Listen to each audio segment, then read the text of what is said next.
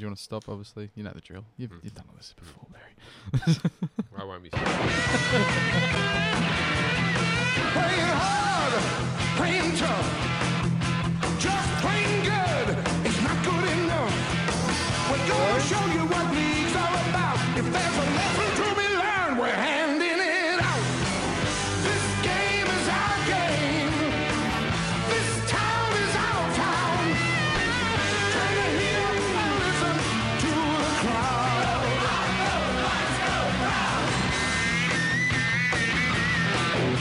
Good evening and welcome to the Joust. My name is Naggy. I'm here as always with my co-host Liam McNeil, but we're joined by a very special guest for the second time, our first ever return guest. We're very happy to have Knights aficionado and big fan of the show, big friends of the show, I should say, but also fan of the show, I'm hoping, Barry Toohey. Hello, boys. Welcome back, Baz. Great to be back. Good to have you, Barry. You've obviously had a few knockbacks from blokes that have been on before, have you? Plenty. No. We wouldn't do first return guest. We're very happy to have you back, Baz, and for our final episode of the season, which is it's a bit of a sad moment, but it's also exciting as a bit of a reflective for the whole season on how we went, what went wrong, and also what went right, and there was a fair bit of that as well. Liam, we'll kick straight off with the game for the final game for the season against the Dragons. Now, it didn't go the way we'd hoped with a 24-14 loss to the Dragons at home, our last home game for Old Boys Day. You were at the game, Liam. I was, Nagy. I was at the game. It was a wonderful atmosphere. The place was absolutely packed. I got to actually give a fair bit of credit to the Dragon supporters. There seems to be a lot of Dragon supporters absolutely everywhere. And although I despised them by the end of the afternoon, they were good fans to have. They were loud. They were singing. They were showing their colours, big flags everywhere. I thought they really made that last round atmosphere what it was for Old Boys Day. And yeah, shame we couldn't get the result, but well. It was. Old Boys Day is often the best game of the season. Now, I don't think it was the best game on the field.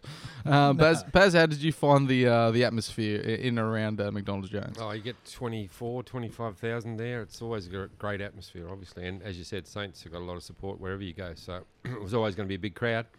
But the game obviously probably didn't live up to the hype of the crowd, unfortunately. I've always thought playing the Dragons, they've got a pretty good record against us. I know we managed to get a win last year against them at home, but 17 out of 20, I think the record is. Oh, really? Oh, right. Since they became the joint venture, My 17, they've word. 1 out of 20. Well, that's quite the record against us. But it's sort of, and it's sort of, in the Dragons emblem, there's a shadow of a knight. And it's always a little bit like the Knights are living in the Dragon's shadow. But there is a bit of a kinship there, I always think, when we play the Dragons. Do you think they're playing the long con? When they designed the logo, they thought purely we're going to smash the Knights 17 times out of the next 20. Let's put them in the background, Nagy. They went in confident, I think, Yeah. and it seems to be paying off.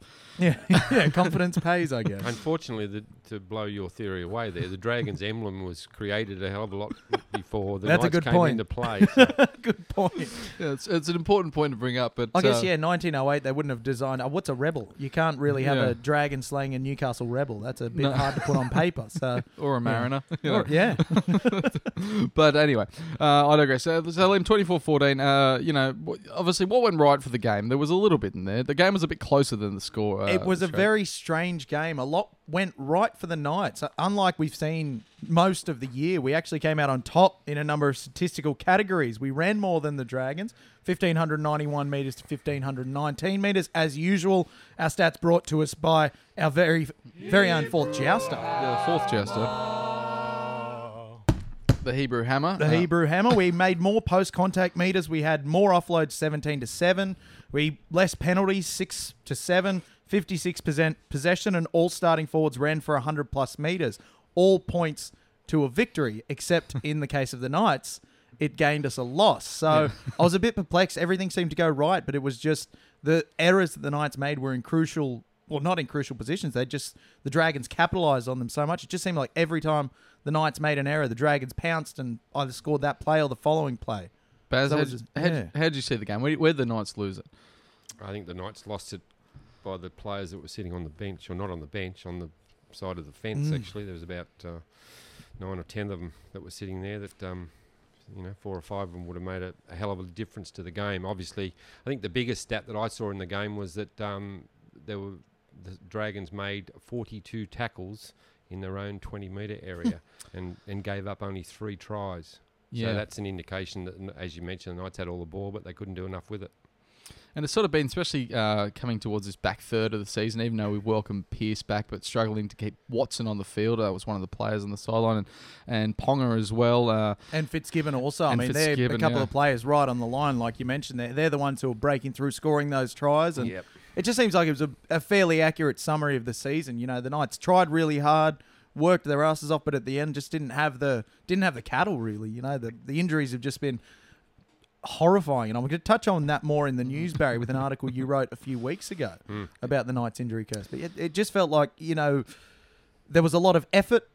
The execution was a bit off, but we just didn't have the guys for it. Yeah, held them to no tries at half-time, I thought was an excellent effort. I thought that was good, but that's almost been the Knights for the last 10 years, is good first half performances, and then sort of, you know, it's like they go into the sheds, and we talk about how Brownie gives out Xanax at half-time and reads them all a bedtime story, but no, really, it seems to be that that the other teams almost wake up and think, oh, how can we be, you know, this far behind to a team that's been on the bottom for so many years, and sort of, you know, find their structure again, and they seem to do that. Nino McDonald, especially for when he woke up, it just seemed to like, you know, he was breaking tackles like it was nothing. And as soon as he had that big breakaway, it seemed like, oh well, they've realised how to beat us. But we were unlucky with a few calls there as well. There was a few calls, I think, that were, again, nothing that I feel like lost us the game, as has kind of been the theme of this year. In the no one moment. I don't think there was a funny one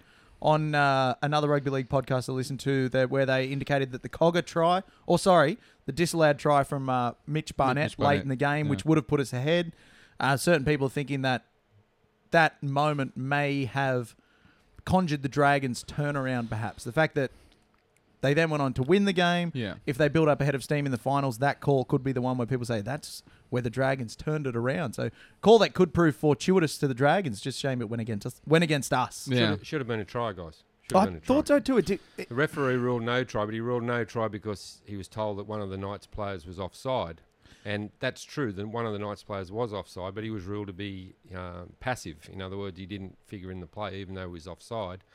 And then when you got down to looking at the Cogger, with the ball there where it came off their fullback, and whether it touched Cogger's arm or it didn't touch his arm, if the referee rules a try, then he would have allowed it. No bugger that, we should have won that game. That call lost us that game then. Thank you, Barry. So, pretty crucial moment in the game. But in saying all that, guys, you're being very generous to the Knights, because I thought they were pretty poor, and I thought St George were only marginally better. And if they don't play a hell of a lot better than that against the Broncos up there on Sunday, they will get flogged. Which seems such a way for the Dragons to end a season that they have done the last 4 or 5 years. They just seem to end their seasons with a whimper. And I came in so confident. I was, the Dragons are at their classic end of season fade off. They've done it the last 4 or 5 years. I think last year it was them playing the Bulldogs in the last round to make the semis and get knocked out. Instead, I thought we had this one. Well, we didn't have enough attacking artillery out there. That was the drama. And as I mentioned, the players that weren't playing, that was the key. We certainly were missing something, and it was scrappy all over, as you said, lots of errors. Liam, who was your hats off for this week? Who stood up amongst the bunch for the Knights? My hats off goes to Big Dan Safidi. Now, he's had probably not the year we expected of Dan, having had such a great year last year, but with his injury in the off-season, he didn't really get a full pre-season, came in a bit underdone by the looks of things, but he really stood up. He ran for 229 metres, 83 post-contact metres. He had 3 tackle busts, 3 offloads, and 20 tackles for only 1 miss. I thought he really pulled that forward pack ahead. Yeah. Again, it's just so weird to see a forward pack running numbers like that and still losing the game. It's bizarre. Yeah, having over 200 running metres is huge, obviously, for any forward, especially Dan Safidi, and especially towards this back end of the season. I think he's been playing quite well, and he's definitely shown us the. Sorry, there's something going on outside. Especially as a spearhead forward that he said leading up to the game, might have been to you, Baz, that he said he was going to really stand up and give us something special. But he showed that. He showed that he. But too bad we didn't have another one of him. Too bad his brother wasn't there. He's very clone himself, and to possibly to have 2 of them in there. But for me, my hats off has been someone I've been pretty critical of the last few weeks is Jamie Buhrer. And I thought I was always really critical of him with his running meters off the bench. I thought he wasn't providing any impact. Someone coming in didn't offer much, but starting in the back row, I think he ran for 127, and he showed him plenty of involvement, and I thought it was just a really good effort from Jamie. Baz, anyone that stood up for you? Mitchell Pearce was the bloke that I thought stood up. I'm not sure of his stats. I knew he ran for over 100 metres, which is ran for 141. remarkable. I think he got tackled 13 times in the game, and that was an indication that he probably didn't think he had the support out there to try and get the job done, so he tried to get it done himself, but I thought he was outstanding. His kicking game was excellent. Yeah, His first time ever kicked for over 600 metres in a losing team. Yeah, it was a great kicking game, no risk in the world. St George made mention of his kicking game afterwards. So yeah, his boot is kind of... He's been outstanding. I think he's probably had one or two games where you could be critical of him, and the rest were fantastic. And obviously, there's that 3 months that he missed that's pretty telling in the wash-up. And just the effort that he puts in every game. He's one of the hardest. I suppose there's no better word than try. He's one of the hardest tryers in the NRL from what you see of him on the field. So.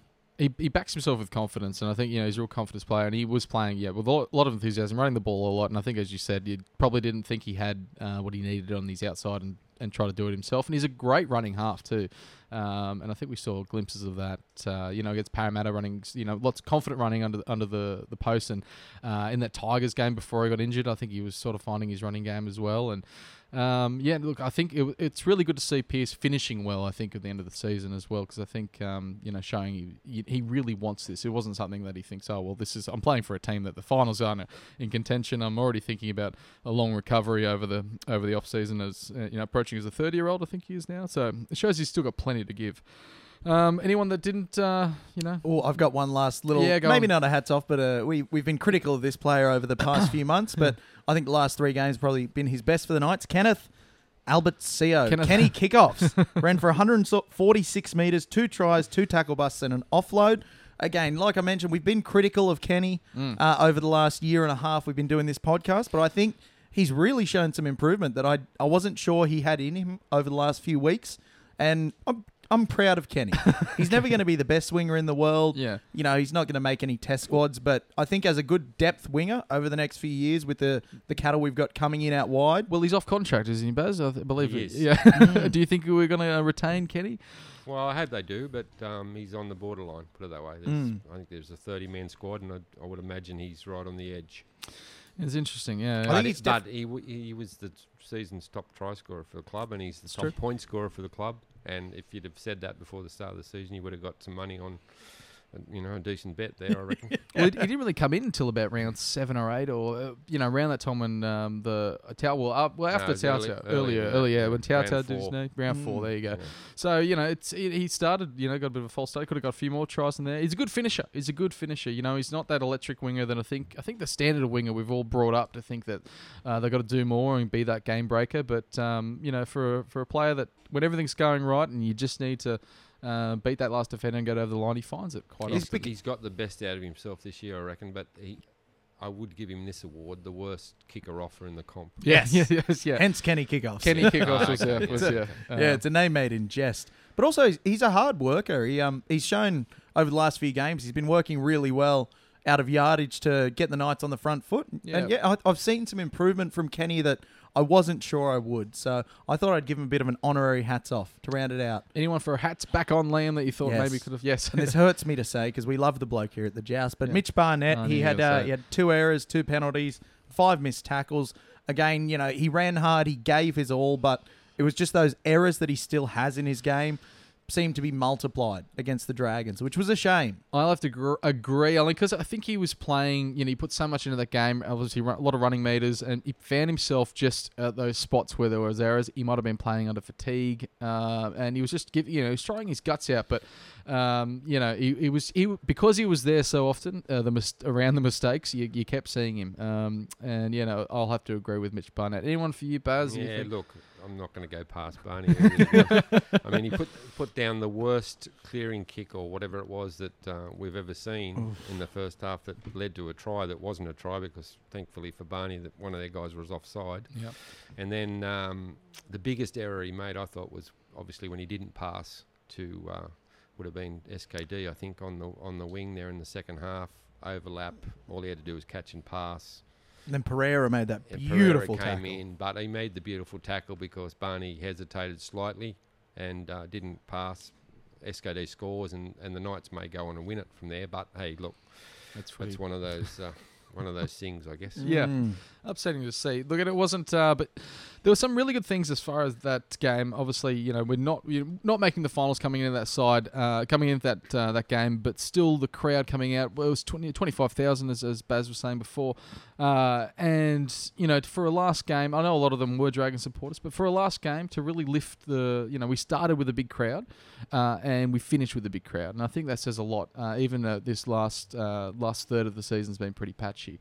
Patchy's probably being pretty generous as well. It's been there's been some pretty ordinary performances, and a lot of them being away as well. So to show that there's still plenty of support there for the Knights, and a lot of celebration that we're not coming last. Yeah, and I was going to save this for the news, but figures have been released, and the Knights had the second highest NRL average crowd of 18,974 behind the Brisbane Broncos, which is a 21.48% increase from 2017's average crowd of 15,619.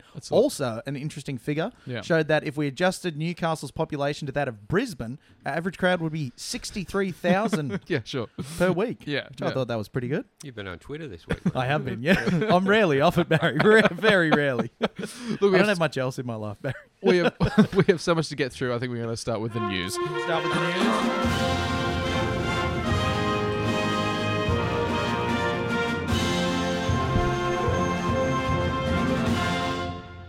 It's a big news. Big news section. Big news. I bet you've missed this show in the 20 weeks that you haven't been on Baz, but Intro goes longer than the news, doesn't it? yeah. Oh, not this week. Yeah. Yeah, no, we've got a big one this week. Now, Barry, first one I want to say is a reporting from your colleague Robert Dillon.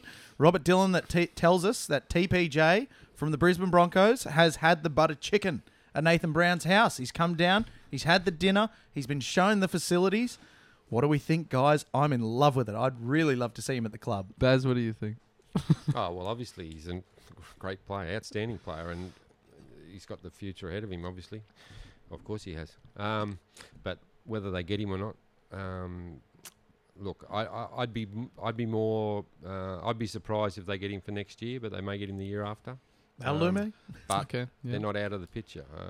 He's not unsigned, and Brisbane are paying a lot of money for a lot of players up there, so someone's going to have to miss out. So Corey Oates off contract, and I think Brisbane want to keep him, so he'll cost them a fair bit more, and they've got some big names up there on a lot of money. So we'll wait and see how it goes. The Knights will come up with an offer there that will be very, very tempting, I would imagine.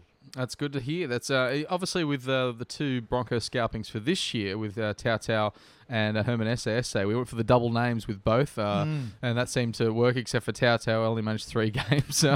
But, so to say that there is some Broncos players that he's played with before at the club, it could be a bit of a drawing card as well.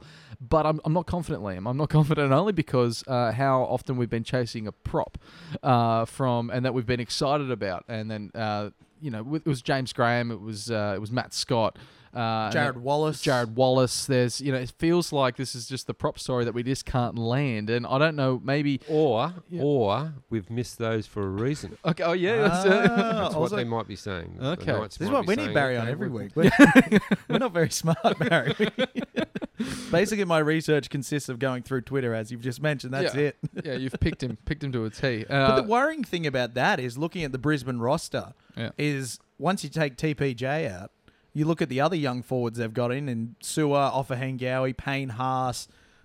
I've forgotten all the other ones, but the young Fafita, that Andre Savelio guy who I think played 1 game and then was out injured. Yeah. They've got a hell of a good forward pack. Lots of vowels. Lots of vowels. They could afford to release him, you'd think, given what they've got moving forward, but would you want to still? And I know a big part of it was him staying in Brisbane to play under Wayne, and now you've got the issues with Wayne and whether or not he'll be coaching there in 2020, and who knows? Well, look, he's been down to the Roosters. He's obviously looking around. Oh, God damn it, he's going to Roosters. He hasn't got a manager at the moment, or he has got a manager, but he's waiting for that contract to finish up with the manager, which won't finish up until November, which means he won't make a decision before then. Okay. So it's all to play out, but the line of thought is that the Broncos will run out of money eventually. They've already re-signed Haas. They've already re-signed the Sewer, some of the younger guys. They've got blokes like obviously Boyd, Milford, Bird on massive money. So the money's got to run out somewhere. So they're trying to offload a couple. They're trying to offload Alex Glenn. They're trying to offload Jordan Kahu. But no one's going after those guys. So, look, the Knights aren't out of it for next season, but I think the general consensus among the officials at the club is that we're still a chance for next year, but more likely maybe 2020 to bring him back home to an area that he knows and some players that he's very close to. As in Sione, I think, as well. Sione's young fella's godfather, I believe. Oh, wow. Okay. Oh, wow. That's it's very interesting. If not, I'm glad you mentioned Alex Glenn coming off contract because he'd be a great signing just quietly. I know he's had his injury troubles and Well, this year's been horrible for Alex. Am I thinking about he's not a position that they're looking at, so they're not looking at him. well, we have got killer back rows. Well, that's the only so thing. that's Well, good. Yeah. Further news, signings. Matt Frawley looking to finalise a deal with the Knights coming from the Canterbury Bulldogs. Depth halfback signing.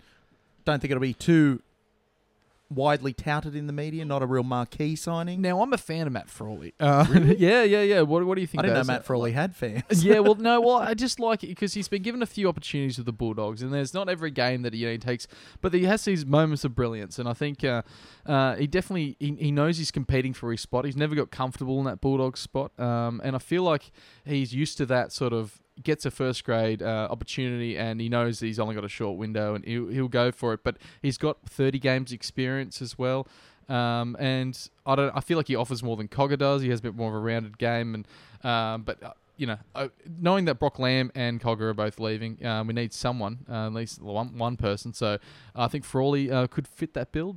What do you think? Now, you've been watching the Bulldogs and Frawley more than me because I haven't seen too many moments of brilliance from him. But look, I agreed to a certain extent with you. He's a guy that can come in if Mitchell Pearce got hurt, for example, and probably run the show a little bit more than what we've had, which is probably what they need. But he's not their number one target, I can tell you that. Now, Matt Frawley might be saying that he's closing in on a deal, but that's probably not quite correct. What's it? I figure every player manager would be telling their player, "Oh yeah, tell the press he's just about signed. Yeah, tell him it's for $500,000 too."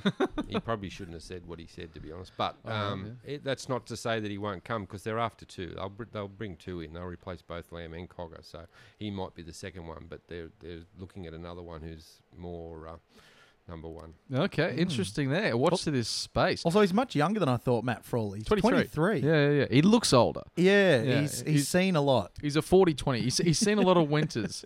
The 40-20 of a man who is 20, but he looks about 40. He has. But yeah. Now, this one's just a little bit of a throwaway news item that I want to throw in because I'm being very positive about the NRL these days. Yeah. They're forecasting a $50 million plus surplus and 8 clubs to break even. So go the NRL. That's good. The NRL is going to survive another year.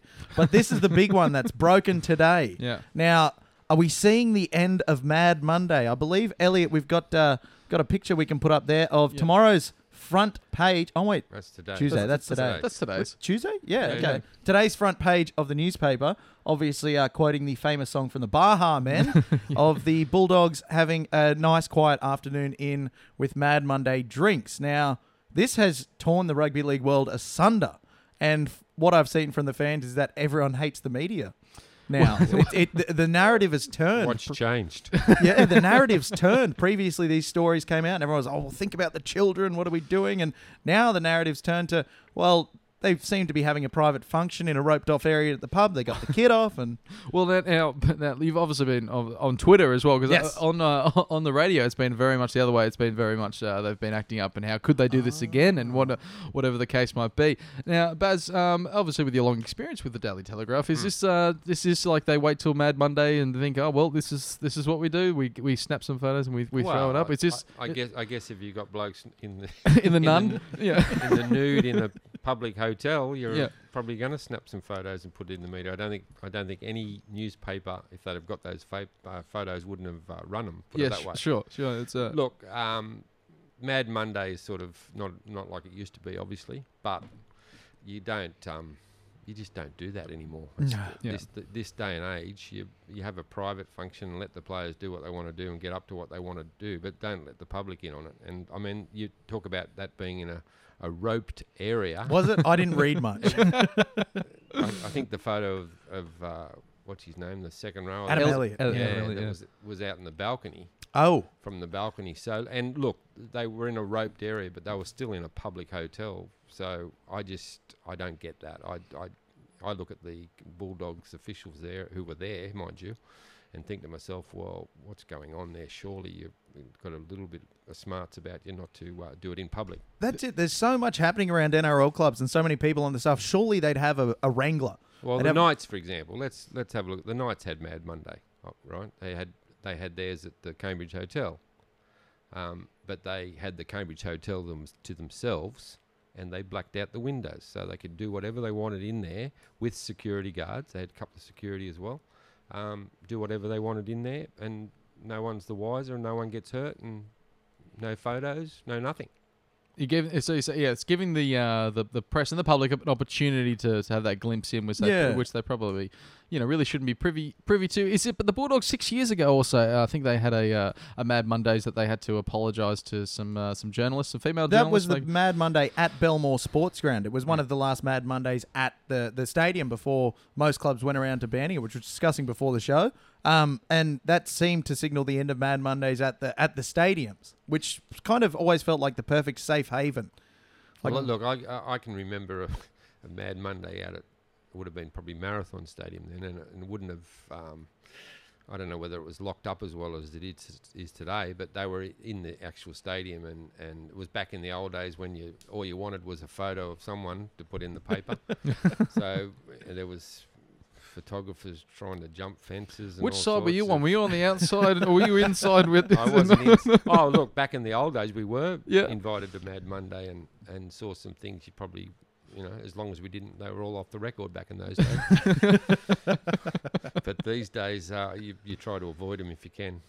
Well, they're only going to be trouble. There's not going to, if there's a Mad Monday that I suppose that, everyone sort of calls it quits by 3 p.m. and goes home, and you know what I mean. It just seems like they haven't gone hard enough. Seems to be like that, but it's a Mad Monday right through. You can't. I don't think you can just cancel it at the top as well, because amateur footballers clubs do Mad Mondays all the time. You can feel it. You can see it around the town when cricket clubs and whether it be rugby union. Everyone's done it. So you can't just say that if you're at the top you can't do it because they're getting paid more. I guess if anything, when you have more money, you got more opportunity to make a bit of a have a bigger party. Let's just say that's it. I've seen and done some things at number 2 Sports Ground at the end of a footy season that I wouldn't like being in the paper either. You went missing for 2 days, I remember. Yes, I did actually. Yeah, but I turned up and I'm okay. So yeah, but it's an interesting one. Where do you stop it? Trent Barrett came out through the week and said we won't be having a Mad Monday, and his players took it upon themselves to get together and have a good afternoon. It's the end of a season. I guess it's about striking the balance between you're a professional, you need to act like it, but you're still a young bloke playing footy, have some fun. Where do you find the balance? Well, you find the balance in a place that's secluded from the public. And maybe a pair of pants. and they're restrictive. Basically, you can get up to what you want to get up to, can't you? Without offending anybody else. There you go. There's a money spinner. I'm going to open a Mad Mondays only venue. Yeah, I had to clean up a Mad Monday from the Gold Coast Suns once when I was working the Gold Coast because they had it at the venue there, but they did the same thing. We closed the venue to everyone, and then just let them run. A lot of broken glass though, and they were all wearing no shoes. Dangerous. It seems very dangerous. What else? But what I was going to say about the Trent Barrett cancelling the Mad Mondays, like how much are the Manly players missing out on? They're going to get a dozen clean skins, 2 cartons of whatever Aldi's got on special for beer that week, maybe a Subway catering platter. This is the same. I don't think the Manly fans have missed out. Same club that can't afford chairs, of course. So it's that's why I went with the Aldi beer. The Aldi beer, the cheapest of the. And not much else in the news. I do have another good news story. Gavin Cooper, that's it. I was about to say Matt Cooper, but he retired a decade ago. Gavin Cooper broke a 100-year-old record in the game against the Titans. Frank Burge's record of 8 consecutive tries in 8 consecutive games. Gavin Cooper scored 9 in 9, which is a phenomenal record to beat. He's beaten a future immortal, and I think that deserves some recognition, especially in his last game with his old mate JT. I think that's a perfect way to end JT's career, helping his good mate get this amazing record. And Oh, now I really want to talk about JT's retirement. Well, yeah, look, just quickly on JT's retirement, I think that's what the NRL. I think everyone did that really well. I think leading into his end, recognizing that it was going to be the last time he plays, whether it be at this stadium or against this team, and I think every team had a nice sort of tribute to him, Knights included as well. When we went up there to Townsville, just with a shake of the hands, exchange of a jersey. I think it was with Mitchell Pearce. Yeah, Pearce gave him the Indigenous jersey that Mitchell Pearce wore, I believe. And I think that's that was something that the NRL, we only ever talk about quite often when the NRL is not doing things that we all agree with. But I think that one leading into the last month of JT's career, who is going to be remembered as one of the greats, something that someone like Joey never had because retiring mid-season, very early in the season, I think around 3 in 2007. I still have nightmares about it. Something we never got with Joey, but to have the opportunity, even though they finished at the bottom of the ladder, they didn't have that finals run that everyone I think thought they would at the beginning of the season, or at least a taste of the finals. But yeah, so it was nice to see. He's got an Australian tour coming up too. JT. He's going around Australia. Oh, the talking speaking. tour. Yeah. Oh, interesting. Not coming to Newcastle. Is that correct? Is that? Well, yeah, he's not. Yeah. He's not, but his promoter did ring a couple of weeks back after I wrote something and wasn't too happy that I wrote it, but he wanted to know whether if he did decide to come to Newcastle, whether it would get support. So I'm not sure where it's at the moment. Okay. Well, I think given... Would you get... you'd have to have it probably at the Civic Theatre. Would you get the Civic Theatre booked out for JT, you reckon? I think you would. Given the way he's conducted himself the last kind of decade of his career, he had a few rough years early on where it's a bit of a rabble-rouser, but after that, developed himself into as close, I think, as we've seen as a rugby league personality with all his community work, everything he's doing, especially with the Indigenous, everything he does off the field. He's really worked hard to form himself into this great rugby league role model. And I think that's really endeared him to pretty much everyone in rugby league. And I think he'd sell it out in a heartbeat, absolutely. I've so often watched JT play against, the Blues quite often. And even what he did against the Knights game, just kept trying and finally getting that win. But, getting those wins in those big matches. And I think once you put it behind him that he's not going to be playing for Queensland anymore and he's not going to be playing the game anymore, I think it's really going to shock everyone watching a Cowboys game without Jonathan Thurston, which has been so long without having him there or talked about. And they're still obviously going to talk about him. They're going to go through the Joey syndrome where they're trying to, have that replacement of, finding someone that's going to do what JT did. But I think if you're a rugby league supporter and you're being true to yourself, you're probably like, I'd love to go and see him talk because he is going to be one of the greats in the coming years. He already is. So it's going to be... And I was going to put together a list actually of all the players retiring at the end of this season and their achievements, but it would have been a 5-hour show. I've never seen a retiring class quite like this year. Barry, you've been around not much longer than I have been, but have you ever seen a year with mass... There's always a few, though. There's always quite a few, but they're doing it better now, as you said before. They just do it a lot better. I mean, JT this year, you can imagine what's going to be if Cameron Smith only re-signs for one more year, for example. What's he's going to be like? Yeah, it'll probably go the whole year as well. So, but for the really good players, I thought Chris Heinington. I thought the Sharks. I was really impressed. I was down there for that game and just so impressed with the Sharks fans because he basically came to the sideline. I can't remember who he replaced when he came on in the first half and came down to the corner where the grandstand was, and everyone just cheered when he was coming on, which I thought was fantastic. And then chaired off by Fafita and Paul Gallen as well. It was a nice touch, And was he the 7th most caps ever? Yes. So it's great to see. It's good to see. And as you said, doing well. I think 2004 was a better year for retirees, just quietly. Gordon Tallis, Ryan Girdler, Robbie O'Davis. Good point. It was, I don't know why that year in particular sticks out to me, but... I'll have to get under the guys at Rugby League Digest, and get them started on their 2004 Hall of Fame class. Now, we better talk about, just as a bit of reflective for the Knights season, because obviously no more games for this year. We're looking to 2019 now. Liam, I know you've written 4 books of notes there. Yes. But who stood up this year? Now, let's just put a blanket. The Pong was everywhere. He's on everyone's top of the list for the best player of the season. Like he really just he sparked everyone's imagination of having a Newcastle player really dominating again in the NRL. Not since that not everyone's going to say Joey. We're having a no pong zone. He'll be No discussed. pong zone? I feel like if we talk about anything that's and we don't mention him, we'll feel like we're doing him a disservice. But I feel like if we just Well, you could save time and just we're going to say the pong. Yeah, it's just fantastic now and Well- and not mention him now. Yeah, that's it. Perfect. That's true. Yeah. Thanks for joining us. That's for the wrap up. We've mentioned Kalen Pong. I know. So Liam, who stood up for you? Assuming that we've all mentioned Kalen For Pong. me, the biggest one was Aiden Guerra. He played every game this year. He made 864 tackles, which was 202 ahead of our second highest tackler, which was Herman Asa. He was fifth for tackles in the NRL. He had only 6 errors all year, 37 tackle busts, 5 line breaks. But his work in the middle was just something we haven't seen in a Knights forward pack in a long while. That hard worker, that toiler, everything he did was quality, and everything he did, at 100% effort. And just really, he gave his all every week, which wasn't the game that I'd expected out of Aiden Guerra. I was expecting him to come in as more a hard-running edge second rower, but the way he kind of matured into that hard-working lock that just drives the pack was incredible. I think he's gone down as one of our best signings so far this year. I think without him in that team, we probably would have lost quite a few more games than we did. He just gave everything throughout the year. He was incredible. Baz, Don't disagree. no. Yeah, Totally agree. He was Totally excellent. agree. He's the type of bloke too that he looks like he's buggered after 5 minutes. Yeah. It's just his mannerism, the way he walks around. He looks like he's, struggling big time. But as you say, he played every game as hard as anyone else.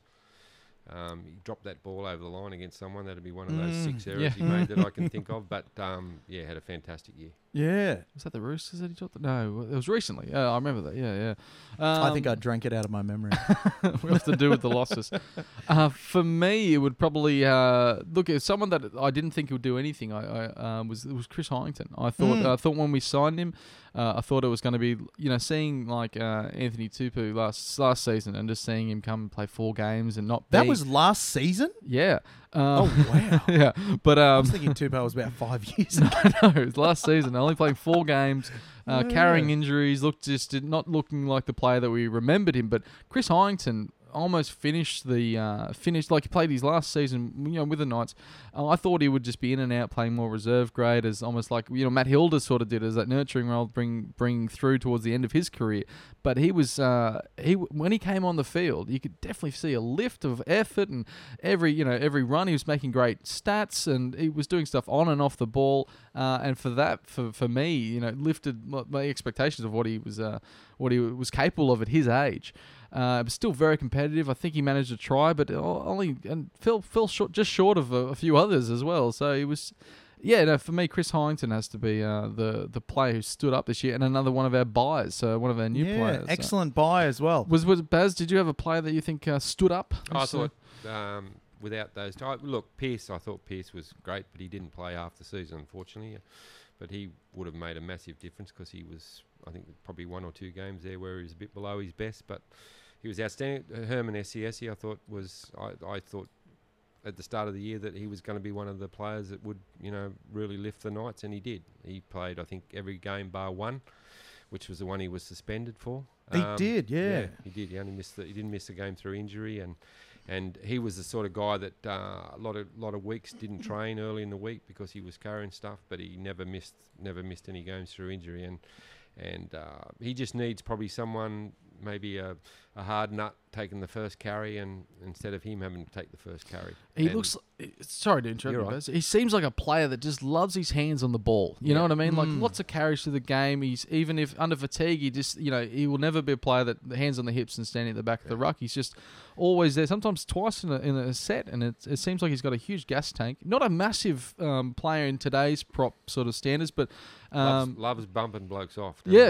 And he's got footwork, got really good footwork, but he just, that first bloke, very rarely does he get tackled by the first bloke that has a crack at him. And there were so many games where the Knights forward pack just wasn't in it, and yet Herman was still charging, still going hard, still making good numbers as well. He ran for 13 metres per game, which is actually, he had the best metres of the forwards, second in the team, behind someone we won't mention. He had 2.3 tackle busts a game. He tackled at 92% effectiveness, but one thing he did need to work on is his positioning in defence. He was the cause of 15 line breaks. So Was this just a his side-to-side movement, they were getting players through him. Is that Spiegelman? That's from Spiegelman, of course. okay. Yeah, all our stats, of course, from Josh Spiegelman. Yeah. But yeah, Herman, there was a few games there where the Knights forwards weren't following him, but he was still, working, doing all that. And I think the signing of Tim Glasby, he's kind of that second hit-up prop where you have after... I don't know. Yeah, I've lost my train of thought. After the first one, it comes the second. Yeah, that's it. Yeah. But I think they'll partner up well. I feel like they both offer something very different in the front row stocks. Now it comes to a time that we talk about an area that we don't like to talk about, and this is rather than the players that stood up, it's the players that remained seated. They didn't quite let us down in most cases, but in some cases they did. And it has to be spoken about in a time that we didn't make the finals. We lost a lot of games towards the back end of the season there. So Liam, who was the player that remained seated for you? This is a disappointing one for me. I didn't think Danny Levi had his best season. Now, he was the incumbent Kiwis hooker when we started the season. Slade Griffin came to the club. He was playing second fiddle to Slade. I thought he was doing well when he was playing second fiddle to Slade Griffin, but then Griffin got the knee injury, and we all thought, great, Danny Levi can rise up and become the hooker that he showed glimpses of the last year, 2017. Yeah. But he just didn't really seem to hit that height. He didn't seem to, offer what he did last year. There was quite a few errors, penalties in his game. Even when he was going out on a limb, having those runs out of dummy half, A lot of them didn't. working through the ruck, a lot didn't pay off. Just knowing the potential and having seen how good he can be, I think there's a lot of improvement left in Danny Levi, and I think he'll be a bit disappointed that in the back end of the season, he didn't really stamp any authority on that number 9 jersey. I came out of the season thinking, well, he might be hooker next year, might still be Slade, where I think if he'd played up to his potential, we'd be saying, well, Danny Levi for sure. But yeah, I don't know. Disappointed. You're disappointed. Yeah, with disappointed. Baz, No, I think you've been harsh. Yeah, it's because I hold him really highly. Nice. Look, I know it was a difficult season for him because Slade went so well early, and he had to fight his way in, and actually wanted a release at one stage that he didn't get, thank goodness, because they needed him at the back end. But he did have some really good games when he came in. Oh, he had some great games at the back end. Yeah. But look, I'm with you. He's got some discipline areas. He knocked the ball on there at dummy half, right on the line against the Dragons, and he gave that, which I thought was worse, was the penalty for holding the ball in the play the ball on the 5th tackle, about 40 metres out. The Dragons scored in the next set. They're unforgivable stuff that you just got to get out of your game. So that's the sort of stuff he can work on. But I think he showed enough, and obviously Slade's not going to be there until probably midway through next season, all going well. So he's got to really stand up. They are looking at maybe a hooker as far as recruitment goes too, because they're going to need probably somebody else. Interesting to hear. For me, it's split over 2. And now these were like one of them in particular. Like I said, how Chris Harrington I thought was the player that stood up for me. An older player that we sort of rolled the dice on with 1 year contract. For the other side of the coin was Jacob Lilliman. The Ox. And the Ox. And I was, looking at his stats last year, they sort of matched Dan Safiti's. I think he was averaging close to 140 metres and had a good high work rate. And injury I think it was his groin that just... his body let him down. And that you expect it's going to happen eventually. And we didn't get the best out of him. And it was disappointing to see time and time again when we sort of backed him and then he just couldn't keep up. Disappointing that, but again, he's had such a tremendous career. So, we thought we could squeeze 1 more year out of him. Only ever going to be 1 more year, but, didn't obviously get the best, and we didn't get to see him off either, which was disappointing. Jack Cogger as well. Look, you got an opportunity there with Brock Lamb after, I think it was round 8 against the Titans. Didn't make a return game back. And look, I think it was more like just maxing out his abilities, not like he didn't seem like a player that could really lead the team around the park. And went to a lot of the time went to that favoured right hand side. But for me, just you sort of lost faith in him pretty quickly. I didn't think he was going to come up with much, pull much out of the bag, and he played sort of a safe game. Looked like he was reaching capacity playing first grade. He looked like he was he ceilinged off playing first grade, which is it's what happens to a lot of players. But unfortunately, in that half position with no Pearce and no Ponga and no Watson there, and him filling in different holes, that he just unfortunately for me didn't stand up. Baz, what do you think, Cogger? Yeah, no, I don't disagree. Yeah. He had a couple of good games. Yeah. But he probably, and his kicking, that was probably the biggest thing about him. He's just not a strong enough kicker, and that let him down when there was no Pearce, and obviously Watson at 5'8". Well, Watson's not a kicker of the ball either, so everything relied on Cogger, and he just hasn't got a strong enough foot, unfortunately. I think he did show enough, though, when Pearce came back that he has got a bit of potential once he's got a dominant half playing with him. I thought the games he played with Pearce were probably his best when we hadn't seen much in the lead-up because he didn't have a complementary player. Once he's got that complementary player and he's playing a very simplified role, he doesn't have to worry about the kicking. He's shown that he can play some footy. So he did play tough. He played the last nearly 8 weeks with a ruptured ligament in his little finger. So he did play pretty tough. That's true. Holding off surgery as well. Yeah. No doubting his toughness and that sort of stuff. No, not at all. He's tiny. Yeah. He's just so small. For me, the disappointment for me was Brock Lamb. And people can say what they want, whether he got a fair go or whatever else, but he dropped his bundle a little bit, Brock, when things didn't go his way early, and they weren't going to go his way early because he knew that once they brought Connor Watson and Pearce in, that he might not get a look in, and he started off the bench, if you remember, and then Watson got injured against the Roosters, so he went outside Pearce, and it didn't work.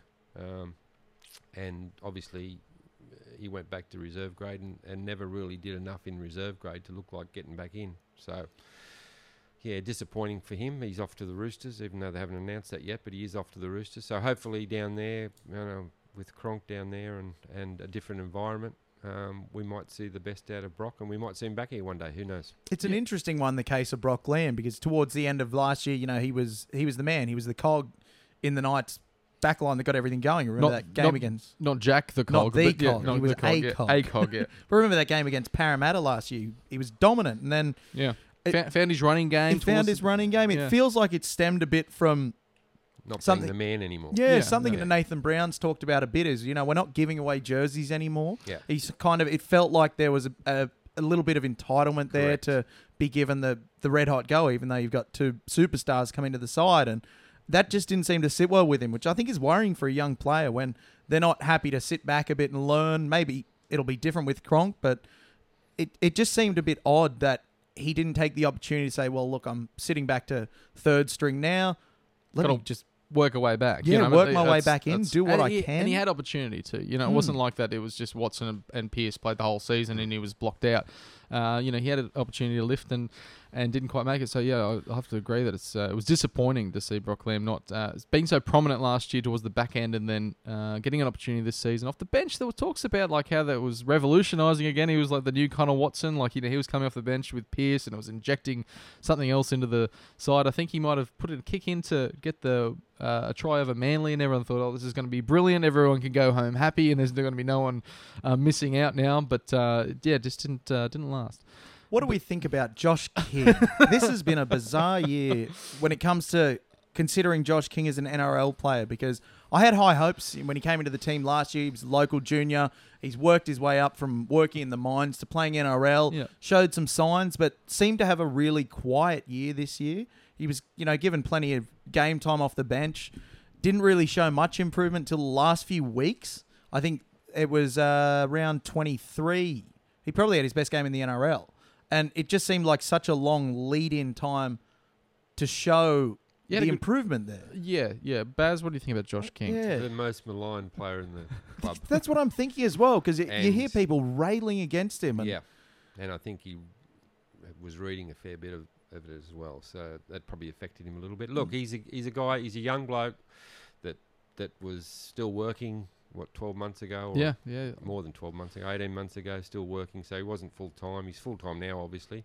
He's still only a young guy. He's, for a front rower, he's played, I think, 30-something NRL games when he probably should have played 5 or 6. That's the difference. And look, I don't know whether he's going to make it, Josh. He's a great kid. He's a smart kid. He's probably one of the smartest, not players, but one of the smartest in there, as in outside of footy. But whether he's got the ability to make it, I don't know. But people need to give him a little bit more time because I think it's a bit early to be riding his death knell. I thought you were going to say he's one of the smartest of the props, Barry. That's not saying much. No, he's one of the actual smartest of the players. All right. Very interesting to Yeah, see. there's potential there. Honourable mention to Nick Meaney as well. I'm very sorry to see Nick Meaney go. There was lots of talks about him right through the season to say that he really should get a run, and then when he finally did, he looked like he stepped up. He injected himself well. He showed that he's got he had some soft hands, a good running game, put himself in the right position a lot of the time. Still showed that he's a very young fullback, and he's and obviously compared to another young fullback of ours who we can't mention after we from the initial lead into this. But I'll be really sad to see Nick Meaney go. But I hope that he plays some great football at the Bulldogs. And he's got a lot of good footy ahead of him, Nick Meaney, I think. And it'll be interesting to see how they fit him in with Will Hopewadi evolving as a fullback. He's turned into a very, very good fullback. So whether he moves back into the centres for Meaney to play fullback, remains to be seen. But yeah, it's a shame to be losing. It's the same with Jack Cogger actually, because Lewis has come on the scene. They got the old bloke coming back next year as well. So there's no guarantee Jack's going to slot straight in there either, which is probably what he thought he was going to do when he signed there. So we'll wait and see what happens there. Isn't it strange, the business of NRL signings and player movement? Well, speaking how of, does it work? 3 players for next season that we've got, obviously Ramian, the prop that you mentioned Tim before. Glasby, undefeated Origin. And Edric Lee as well. Now, with those 3 players, assuming they're playing first grade, assuming people stay fit, let's assume that, we lose a regular amount of players, but we can keep the main ones on the field. Where do you see us finishing next year? Too early to say. Too early to say. Yeah, that's probably... There's 7 spots to fill, so it depends on who they fill them with as to where they're going. But if, for argument's sake, they don't fill them with anyone, they will, but who they've got now. If you keep Pearce and Ponga on the field, Watson, throw in Ramian and Glasby into that mix, they've got to be looking at 7th or 8th in around there, I would have thought. They'd be... If they're not punching towards a top 8 next year, given a bit of luck with injuries, then there's something wrong. Liam, would you... yeah, I'm going to agree with Barry You'll there. say top 2 just because you... No, I'm being very realistic these days, Naggy. Remember at the start of the season we said, let's be realistic. I think it'd be a good time to discuss how we predicted the season would end. And I think we pretty much agreed that the Knights would finish somewhere between 9th and 12th. We said 10th, I think. We did. I think we said around 10th. But I think what people are forgetting is how much of an improvement that is. Yeah, it's on huge. the last, like watching Knights fans talk about it. There's still people say, sack Brownie, get rid of this guy, and get rid of that guy. We've won more games this year than we have in the previous 2 seasons. We haven't come last this year. I think that's a huge improvement. Yeah. And given the injuries that we've had, to finish in and around that kind of battle for the 8th spot, even though we lost a few towards the end of the year, to be forced out of that maelstrom, I think we did really well. The games that we won, majority of them, except for Parramatta down there, was by a fine margin. A lot of those games we wouldn't have won last year. So to get just enough wins to keep us off the bottom, keep us competitive, and Parramatta, if you looked at their squad at the beginning of the season and to say that they're only going to win 5 games or 6 games, something like that, just ridiculous to think that they would they capitulate to that point that they couldn't get anything working. So it's not all squad, it's making that work as well, and I think it's good that what we did. We better get to your sack, Liam, because we're... Yeah, I'll just quickly touch on real quickly. I think what Knights fans also need to remember, because when we look back, we're not going to remember all the injuries, but how effective we were. Barry, you wrote a few weeks ago, just before round 23, that 6 of our recruits up until that point had missed a total of 46 games. Pearce, Watson and Ponga had only played 176 minutes together out of a possible 1,760 minutes in the opening 22 rounds. Ross was out for 9 games. Jacob Safidi, 16 games this season. Tao Moga missed 17. It's a laundry list that I think will get forgotten. And people just say, well, we finished 11th. That's not very good. Finishing 11th, I think, with the problems that the Knights have had in the injury room is quite an achievement. And I don't know if I'd call this season a success, but it's an improvement, Naggy. It's definitely an improvement. Success is such a loaded word. What does success really mean? Does it mean you win the comp? For us, I think it just means we didn't come last. There's 5 teams below us that that are looking at how they can now get above us. You know what I mean? And that's something that we haven't had for years. Liam, we better open your sack because it's getting rather...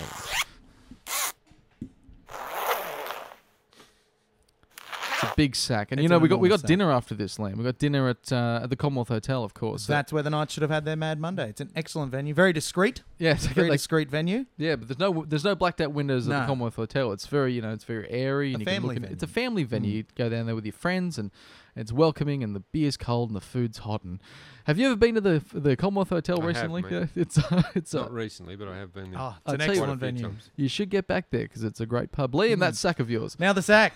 First question. Oh, it's more of a statement from Craig Arms. Craig says, watching the team grow from 3 spoons in a row to the third 4. He went to Penrith Stadium for his first away win. It's 1 out of 10 for Craig so far. Was a highlight. He saw some new confidence, maturity, and our new signings for next season is what he's looking forward to, onwards and upwards. Yeah, no, I'll have to agree with him because he didn't really post a question there. But thanks for getting involved. That was mostly Craig. statements this week, Mostly actually. Yeah, it was mostly statements. So But no, we'll but- respond with a... Yeah, look, obviously it's what we just spoke about, but it's it's exciting to see when they could get it together and work and get off to start the game well and lead at halftime. It felt like we were in a lot of those games there, and I think it was to the credit of people like Pearce coming back with those kicking game against Penrith that we showed how much with that game manager there, what we can achieve and sort of outplay the other side. You know what I mean? So often we've been sort of had our back up against the wall, I think, for a long time now, and just sort of hoping for a bit of a game break. But to have someone like Pearce there actually working the other team down and grinding them down and frustrating them out of the win, is what I feel like we did with Penrith. Would you agree, Baz? I agree with you. Now, Gavin Morton, speaking of Penrith, man from the hills himself. Now, this is an interesting one from Gavin. After the excitement of winning 5 of the first 10 games and then winning only 4 for the rest of the season was a bit of a bummer. Would we be happy with Brownie delivering a similarly underwhelming end to the season next year? Barry? Well, no. Yeah, I don't know why Gavin asked that, but I wanted to use it to talk about. As we did have a flying start to the season, there was rocky, 2/3 of the rest of the season, but Well, injuries were the killer. yeah. You got to look at what you have available, and I think at the beginning of the season you sort of put all your cards on the table and go, these are all the players that we got. So when players do get injured, you know what stocks are there, and it's so rare, probably except Lewis at Canterbury, that you sort of uncover this great player, this great first grader from the stocks of reserve grade that actually plays on.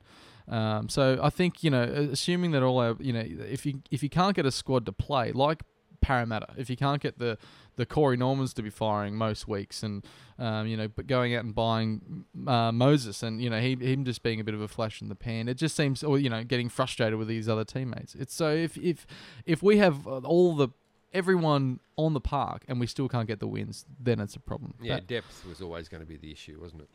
There's no risk about that, and depending on who they bring in from now on, still could be an issue next year if we get more injuries. But you just hope that the 7 or 8 players they're going to bring in now will fix that drama. I got to ask you, Baz, when Brandy came out recently and said, "No, we got to have a look at how we manage our injuries from like our injury plan," I think he might have called it.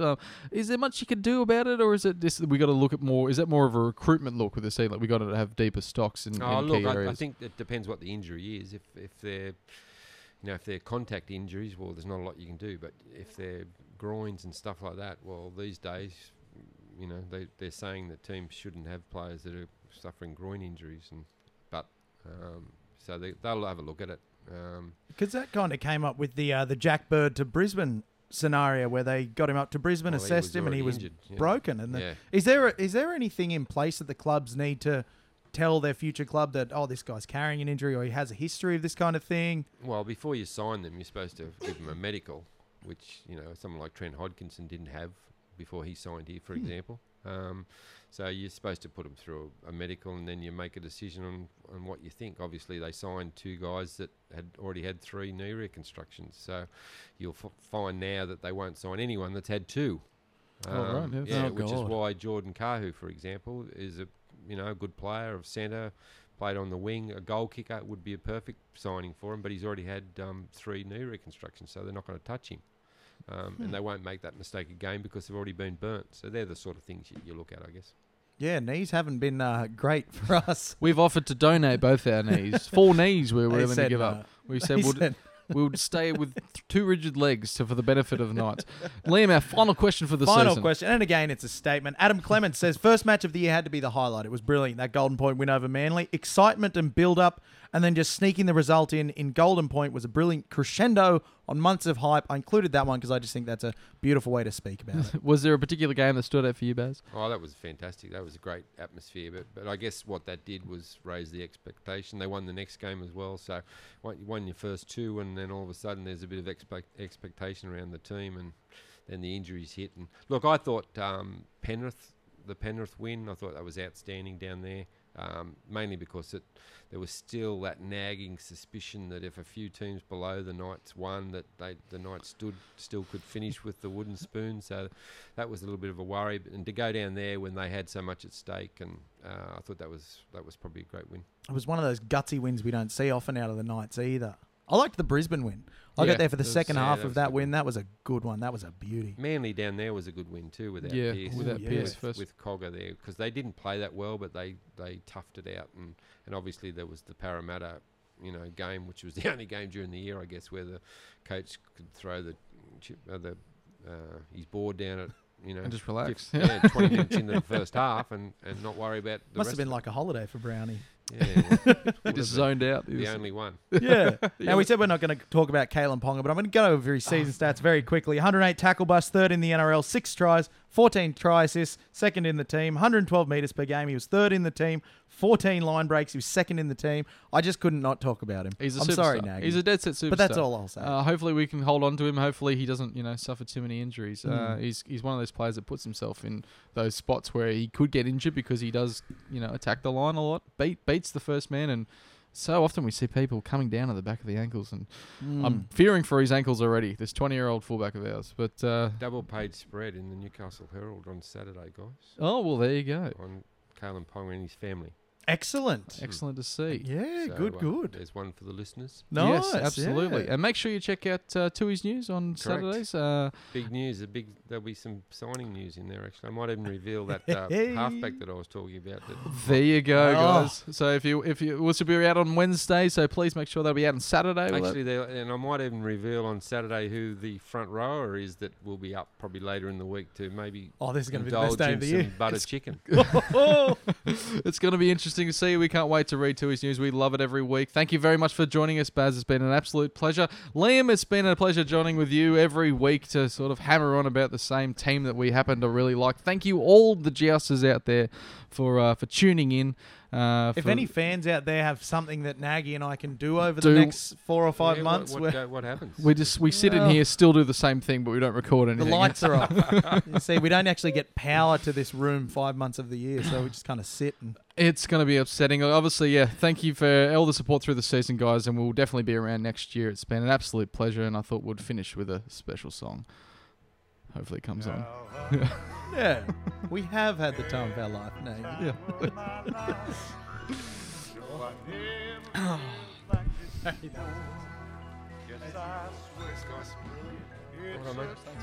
Well done. Thank you.